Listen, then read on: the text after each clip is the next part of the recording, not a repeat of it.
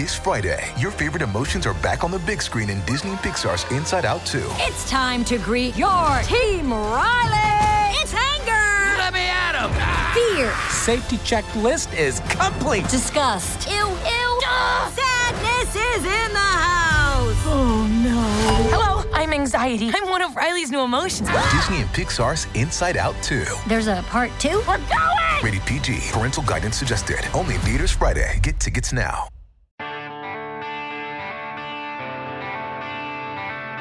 Greetings, I'm Tricia Keffer from sunny Key Largo, Florida, your host for New Books in Architecture with a special mini-series in landscape architecture, a podcast channel on the New Books Network. If you have any ideas for books, please send me an email at plantspeoplelove@gmail.com. And today I have a very special guest for you. It is Diane Jones Allen, and the book is Lost in the Transit Desert: Race, Transit Access, and the Suburban Form, published by Routledge in 2018. Hi, Diane. Welcome to the show. Hi, how are you today? Can you tell the audience about yourself and your educational background? Sure. So currently I am director of the master's program in landscape architecture at the University of Texas in Arlington. I also am principal landscape architect with Diane Jones LLC, which is located in New Orleans, Louisiana. I have a bachelor's of fine arts in painting, a master's of landscape architecture, which I received from the University of California, Berkeley, and I have a doctorate in transportation engineering. Well, it's a doctorate in civil with a focus on transportation engineering from Morgan State University in Baltimore. And what was your motivation for writing this book? So it kind of puts together all my interests. I consider myself, even though I have a doctorate in engineering, I'm a landscape architect. And so I, as a landscape architect, was looking at the urban environment and looking at how, transportation is one of the organizing factors of how people live. It organizes settlement, and how in some cases, it kind of disrupted communities or was kind of a vehicle out. And what actually started me writing this book was I was working on some research with another faculty member, and this person was looking at redevelopment project in Baltimore, and then she was looking at where people moved to, where they were vouchered out. They were given, the renters were given vouchers to move out of the redevelopment area because they were tearing down the homes. And so she was kind of looking at, she was a sociologist. So she was looking at the social disconnect that would happen once people moved away from their neighborhoods with their friends and family and places where they worked.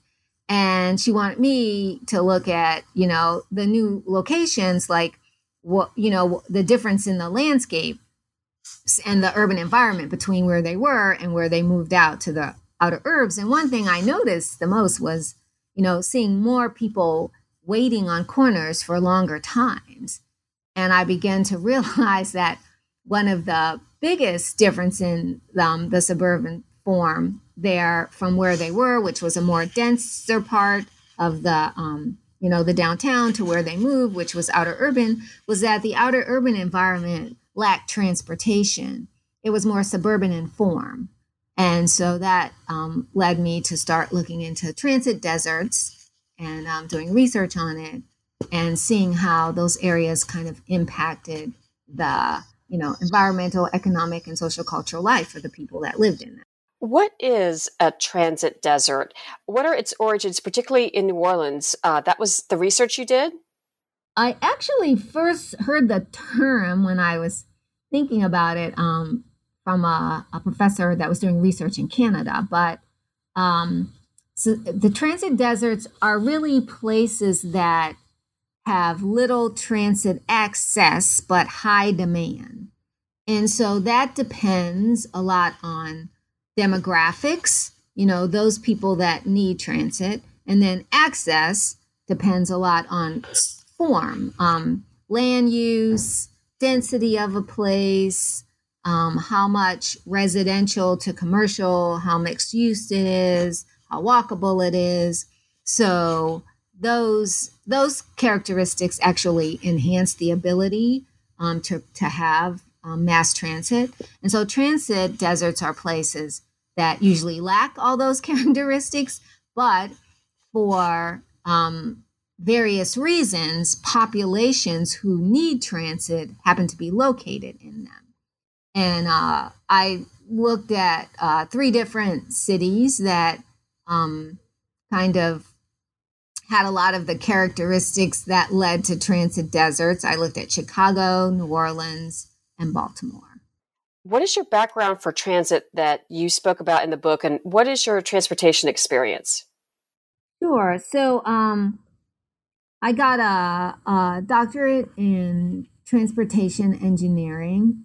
So I was, and those courses are basically looking at transit allocation. I remember painfully having to take a lot of courses on, transportation economics and transportation algorithms 1 and 2, which I suffered through greatly, but they were very helpful learning those algorithms, how transit is allocated.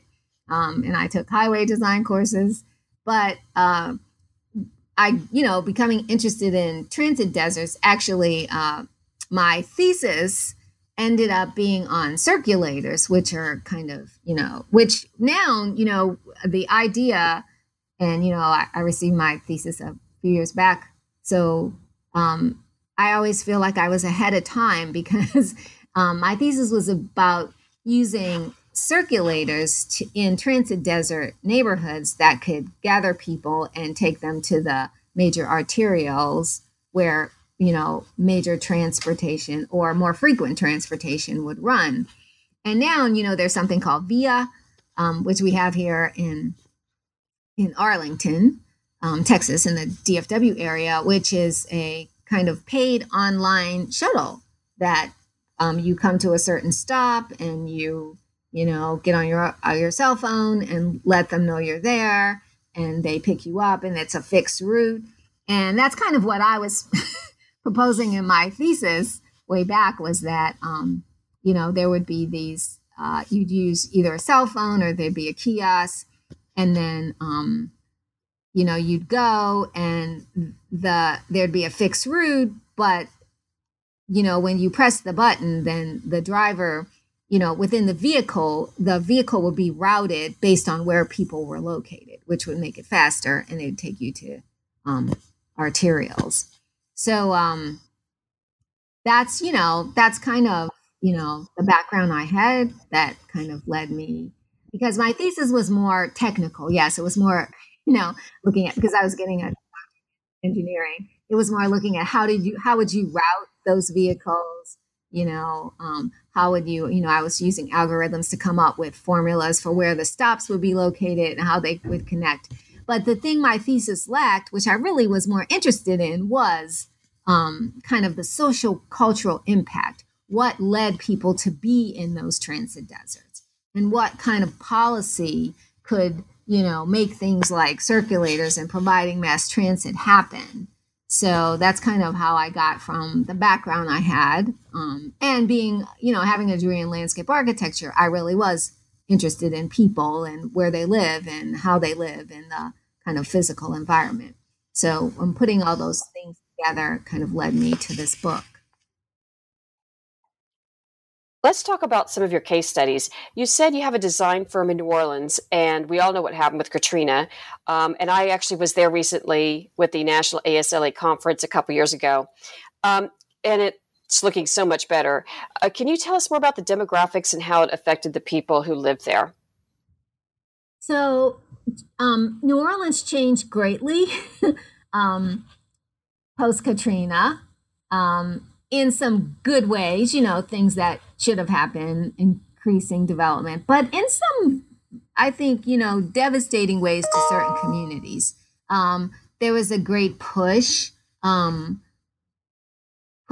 people from in the, central, more highly serviced area of New Orleans out to places like New Orleans East, which has less transit and less service opportunities.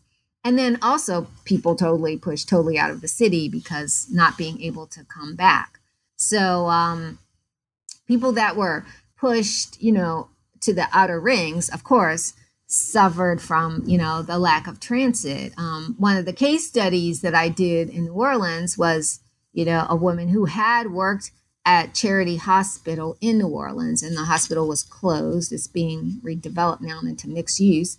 And so she ended up moving out to New Orleans East, but then she ended up getting a job back downtown at the casino, at the Harris Casino, and she was getting up like 4:00, in the morning to get, to her job, to make sure she could get there at 7. And sometimes she would end up even getting there late because at the time, post-Katrina, they had stopped bus service. And when they started it back up, there were only 2 lines in New Orleans East. And she had to transfer. And sometimes she would take the streetcar because when she got into the city, because once you get in the city, there's more, there's buses and streetcars. When you're out in the outer urban areas, there's only the bus. And for her, there was only 2 lines. So she was getting up, 3 hours ahead to get downtown, which if you were driving by car, you probably could get there in 20 or 25 minutes. And yet she was getting up at 3:00 and it was dark. I mean, there were safety issues for her. She was telling, in the book, it talks about this, incident where someone that she used to stand with and this person was killed, because the bus stop is dark. And so she, she was really struggling with this. And then she was getting points for being late. She talks about how at the casino, if you're late, you get docked. But what happened, which is really interesting, and it actually turns out to be kind of a solution, is the casino realized that their employees weren't trying to be late. And it wasn't just her. It was many of them who lived, who happened to got pushed out to the outer areas after Katrina, who worked at the casino. They realized that, these people weren't trying to be late. They wanted to come to work. Of course, they needed to come to work. They were good employees. And so the casino got the Regional Transit Authority to come to a meeting. And she was really proud because the casino, she was one of the people that got to stand up and talk about the lack of access. There weren't enough lines, they weren't coming frequent enough, the issue she was having to getting to work. And then the casino agreed with, convince the Regional Transit Authority to add additional lines, and the casino would pay half of the transit passes for their employees. And so the RTA agreed to do that because the casino said, I'm going to guarantee you X amount of passes. And so that's kind of a way you had kind of private and public coming together to actually solve this problem. And those are the kind of things that are going to happen, if we're going to have equitable transportation.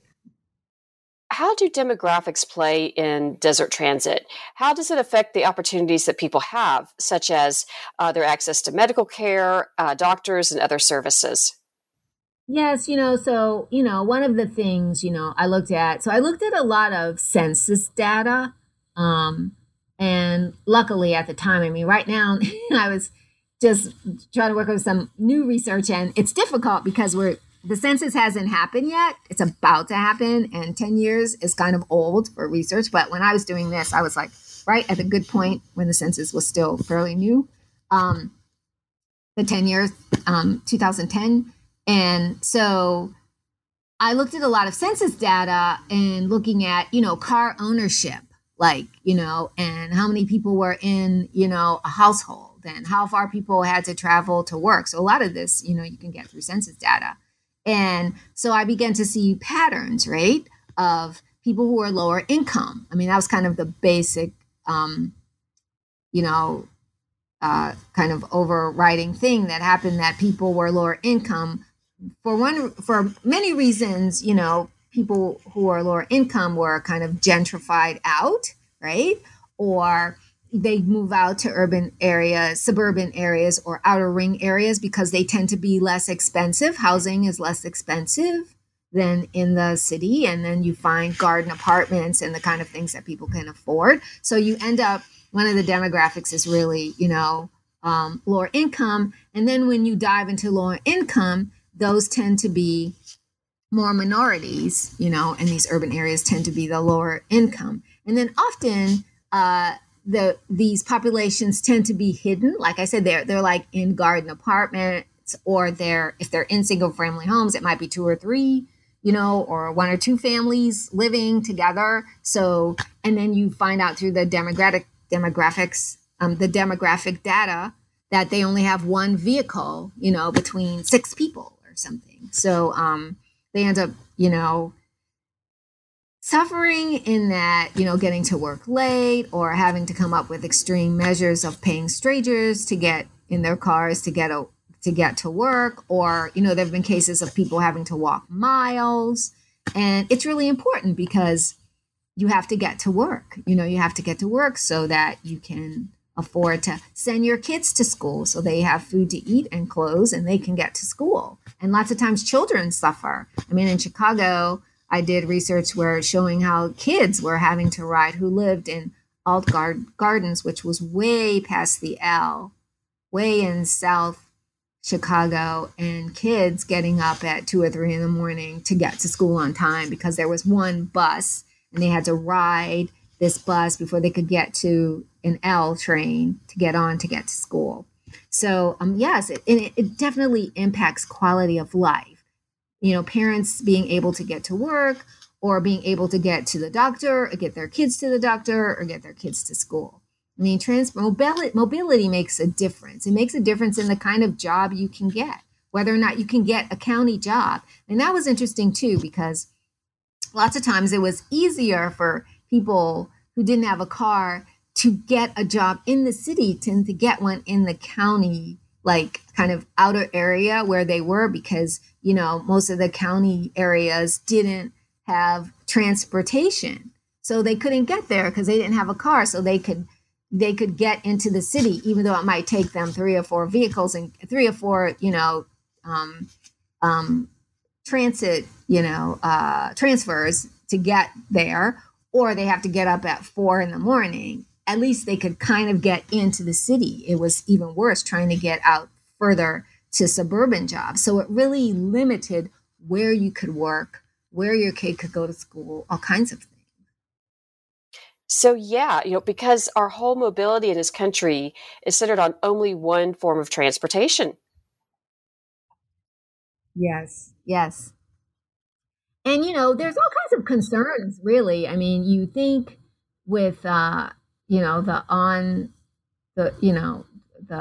we're about to come into an era where there may be more autonomous vehicles and electric vehicles, but people also worry about the equity of that. That's the thing too. Like I would talk to people and they would say, oh, but you could take Uber. There's a lot of different things that are available besides buses. But I'm like, Uber, it costs money. Believe it or not, there are people who don't have a cell phone or don't have a credit card.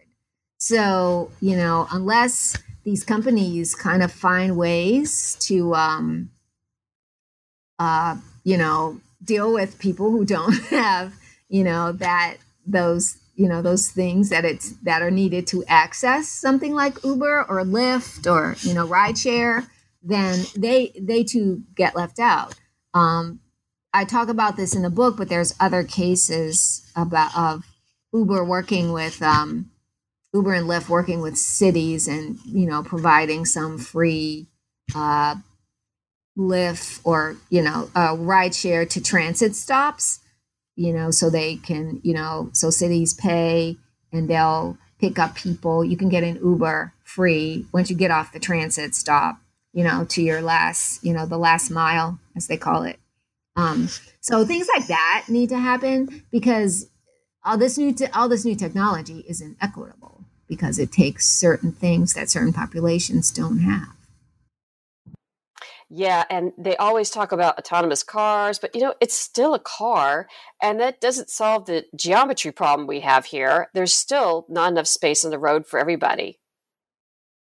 Yeah, and the thing that, everybody knows and research has proven that the more you add lanes, the more congestion you make. I mean, the best cities are multimodal. And they tend to be more equitable, right? The cities where there are freeways for people who want to drive, but those freeways tend to be less crowded because there are rail lines, and there are subway lines, and there is buses, and there are, things like Uber and Lyft and bike lanes, and so the more choice you have, then the more equity you can have because there's something that can serve a variety. But places that depend on a single, which happens a lot in Texas, where I am right now, depend on car, depend on the freeway. It's the only way to get around. Not all cities here. There are cities like Dallas has rail and buses, and so does Fort Worth. But the more multimodal a city is, the more equitable it is. But the more it depends solely on cars, then the less equitable. Well, in the next chapter of your book, it's about forecasting the desert. How do we find solutions for our transportation so that everybody has a fair standard of living? So, transportation is allocated through forecasting, and what's usually done is demand forecasting, looking at the transit generators, looking at where people are going, and they use these numbers. Actually, states use this because most public transportation, especially bus systems, are subsidized just because the fares that people pay aren't quite enough, and because states realize that if we subsidize transit, we actually increase, the income that comes back into the state, right? Because you have more people that can go to work.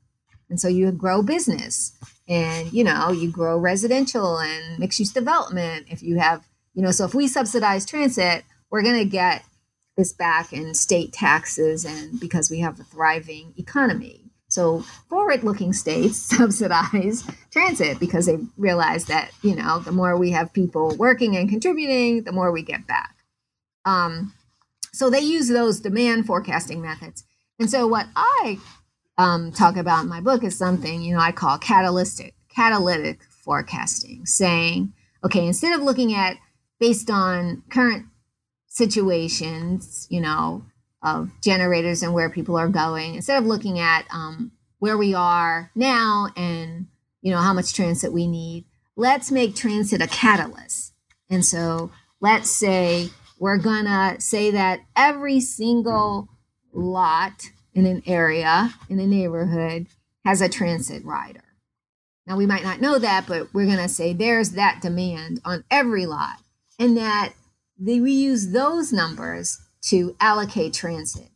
And then even though that, those numbers, I'm just making this assumption in catalytic forecasting that everywhere I have a residential lot, I got a transit rider.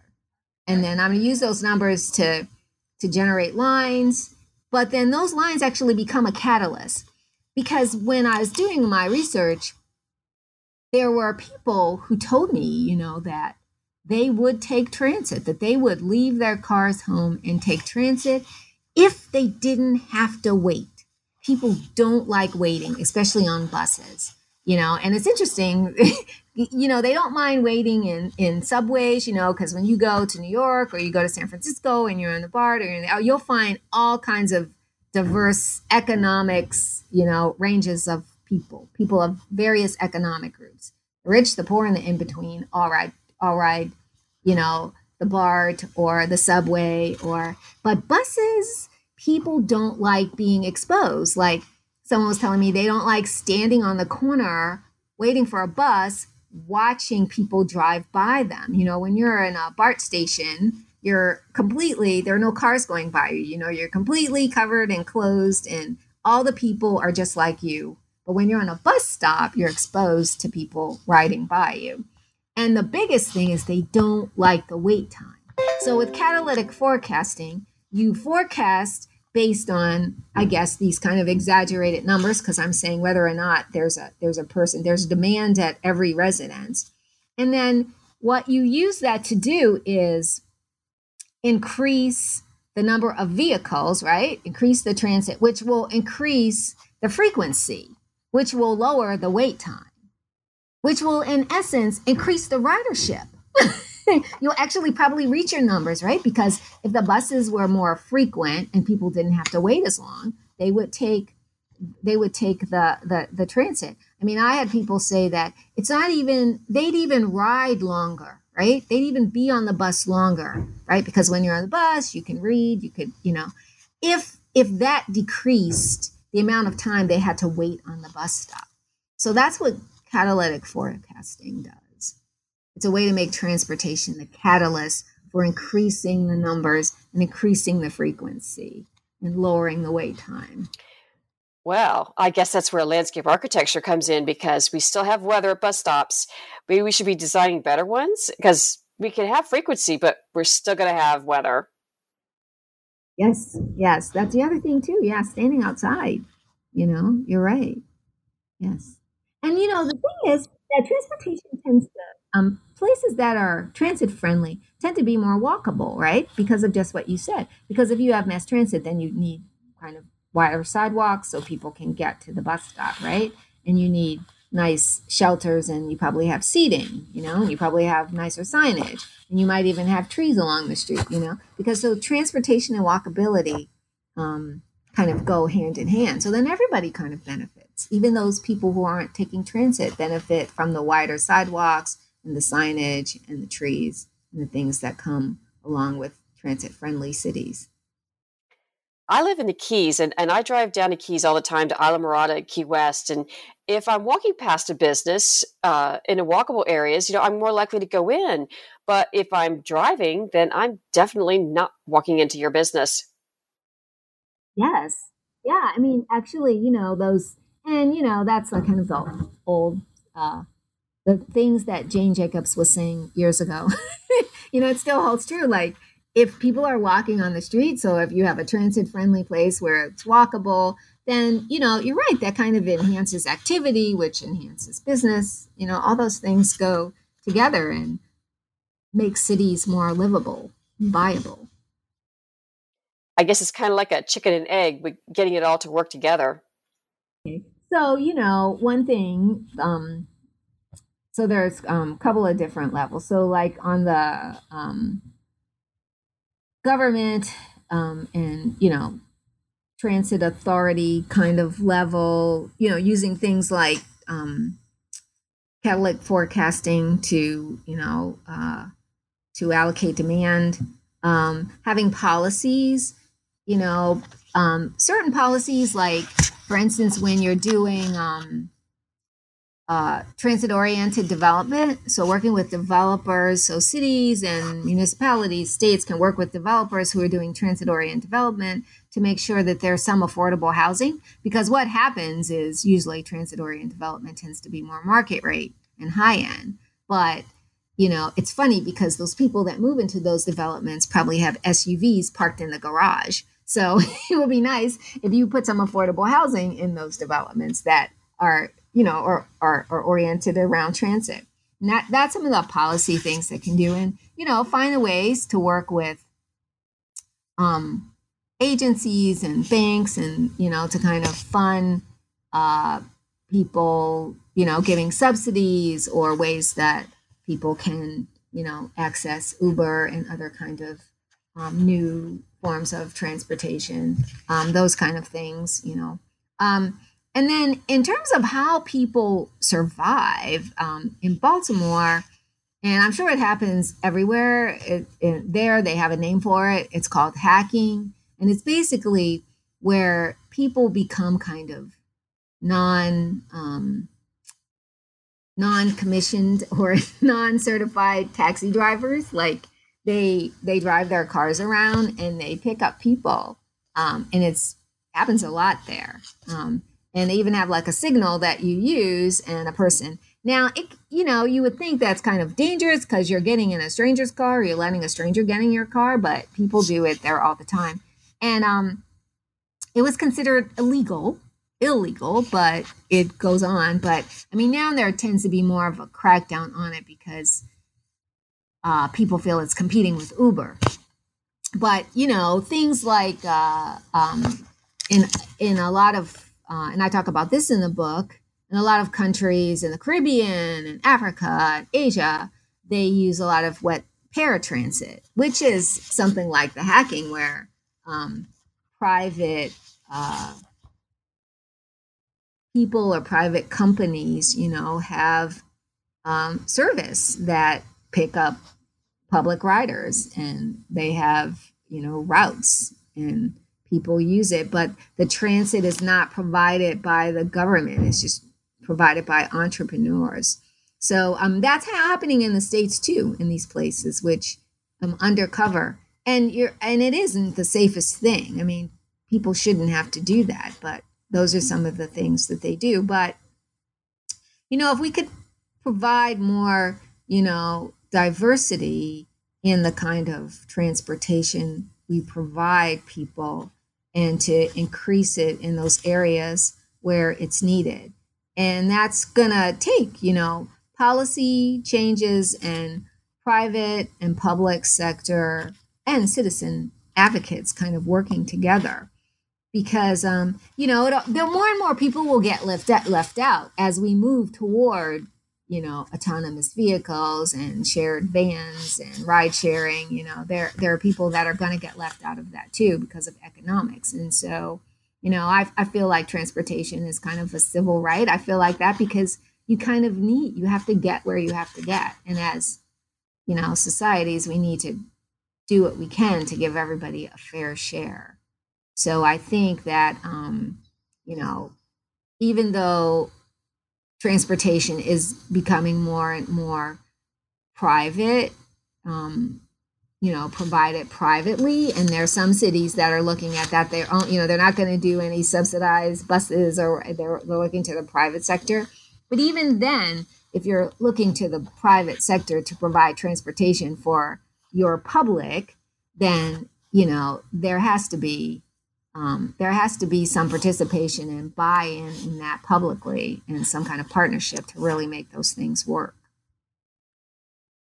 So what solutions did you find, and what were the creative solutions that people came up with to move around? Yeah, Maryland was where I actually first started, because that's the one where a development came in the downtown. And it was interesting because, I did GIS mapping, and there was like a bus stop. People could walk out of there almost on every corner. So the mapping showed, and it was a grid pattern, which is kind of the best for providing, a simple grid, providing transportation, because the streets go through, and you have major arterials with local streets that go right through to them. So in this community, there were bus stops even on the local streets, right? And, or on the larger local streets that ran into the arterials. So people could walk out of their house and, walk less than a quarter mile, like sometimes just a half a block, and be at a bus stop. And when the development came and the neighborhood was, all those homes were torn down, and people, and a lot of the people were renters, so they were just given vouchers. And so there were like about 400 families who were like moved out, and they ended up being moved to a place. When I mapped it, the neighborhoods they were moved to were totally different in terms of physical form. They were more suburban in form. So the streets didn't run through. There were a lot of cul-de-sacs and curves, right? Which meant that there wasn't transit, because you usually don't have buses going on curves and in cul-de-sacs, because that suburban form was made just for that. It was made to keep out through traffic, right? And so they ended up having to walk a mile, sometimes more, to get to the nearest bus. So that was one of the biggest things, seeing how just moving from one physical kind of form, from, kind of a dense urban gridded pattern, to a more, suburban, curvy, form that's designed to not have through traffic, how that really changed one's ability to get to public transportation. That was one of the interesting things, and very kind of vivid. It came out in the study, and I talk about that in the case study in the book. What are some of your other case studies in the book? What did you learn from Maryland? Yeah, I hope they do, because one thing. So there are, and I use a lot of references myself, and having studied transportation, at the doctorate level. So I looked at a lot of books on demand and kind of the technical aspect. But what I hope this book is good for kind of bringing some of that, social, kind of social equity and, kind of how do we make places more resilient and inclusionary. I try to bring that into this. And I think, that's important. And actually, as a professor, because I'm around young people, and I'm teaching at the master's level, young people who those are the kind of things they're interested in. They're interested in equity and inclusion, and how we can have a more fair and dynamic society. And so I hopefully people who are teaching or doing courses on transportation, or even courses on land use or on social equity, that this book I think could be brought into any of those discussions. Why and how did all these transit deserts happen? Oh, good question. So, because I spent the early part of the book in the chapter called Theorizing the Transit Desert. So what is the theory? How did they happen? So one of the big things was revitalization and gentrification, because, I am not anti-revitalization. I think it's, good. Cities always need revitalizing new amenities and facilities and employment, those things that come with revitalization, new, better housing. But the biggest issue with revitalization to me, when it becomes gentrification, I guess, is when there's displacement. And so there was large displacement when a lot of this revitalization came about. And I talk about that in the case of Baltimore and in Chicago. A lot of when public housing was torn down. And so there's just revitalization. And then the second thing that impacted this push is when public housing was torn down, and these mixed use, at one time it was called Hope 6, and now it's called Livable Communities.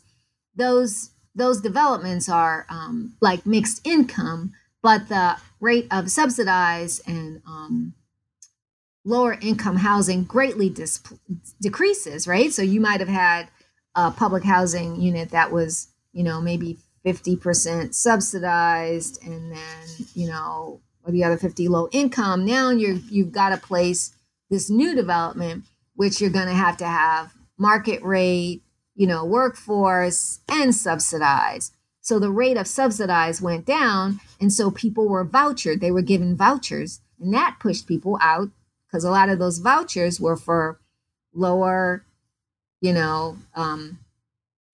lower rent, garden apartments, or places, that were further away from the more high-end area, especially as these places are, you're tearing down the public housing, you're revitalizing, so the property values are going up. So people are vouchered out to older, less valuable, or lower priced outer ring or suburban areas. So that was one of the things, dismantling of public housing, the increase of displacement caused by market forces. And then the highway was a big one too itself, because, this trend, started looking at this late, because when I started doing my research and looking back, and I talk about this in the book, you know, in the 60s and 70s in urban renewal, when highways were dropped, people were displaced. And then it also allowed people to get on it and move out, right? So those are some of the factors that caused this to happen. You know, these economic drivers that shifted populations, you know, as the 80s and 90s came around, especially in the 80s with more, you know, waterfront, you know, harbor development and, you know, cities discovering their downtowns and revitalizing them. So people that had in the 60s and 70s, 50s, 60s and 70s, when having a suburban home was the American dream, people that had went out there and discovered it wasn't such a dream, decided they wanted to move back into the city. And people that had been in these city communities before they were vitalized got pushed out, right? So it's kind of the shifting of populations. And that's one of the things that caused this, and all those factors that went along with that shifting. How do you hope other professors will be using this book in their classrooms? Yes. Yep. I hope so. And thank you so much for being here today. I know we've taken up a lot of your time. Can you tell the audience what you're working on now? What cool stuff do you have on your plate? Sure. So I'm working on, in terms of research, I was interested in, climate change, of course. You know, a lot of us are, especially now, and it's kind of on everyone's mind.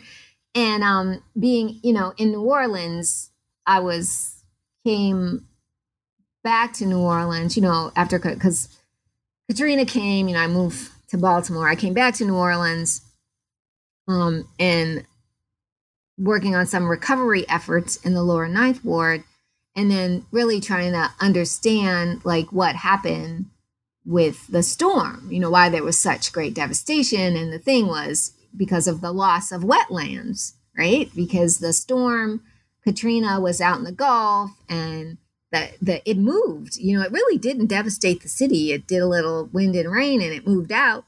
But what happened is the surge came up through the Mississippi Gulf outlet, which is now closed, thank goodness. Some activists had it closed after Katrina. The surge came up, and because of the depletion of wetlands from saltwater intrusion and not really understanding and caring enough about our coastal environment, you know, the water was able to come into the Bayou Bienvenue wetland, kind of go around the triangle and burst through the floodwalls. And so, you know, I became really interested in, you know, then what do we do about that? How do we protect our wetlands? So the book I'm working on now is about Maroons, which were escaped slaves who, a lot of them, people heard about those populations in the Caribbean, particularly Haiti and Jamaica, but we actually had them in the Louisiana swamps, and how they lived in these swamps and the things they did to kind of preserve the environment, because preserving the environment kind of kept them safe. And then what we can learn about preservation of the swamps from this history and the tenets and things we can learn to actually restore our wetlands today. So that's what I'm working on. Well, you'll have to send me your next book. I will. And thank you so much for talking with me. I enjoyed it. I appreciate it. And for our audience, this book is Lost in Transit Desert: Race, Transit Access, and Suburban Forms by Diane Jones Allen, published by Routledge in 2018. And again, this is Tricia from sunny Key Largo, Florida, your host for New Books in Architecture, with a special mini-series in landscape architecture, a podcast channel on the New Books Network. If you have any ideas for books, please send me an email at plantspeoplelove@gmail.com. Thank you so much.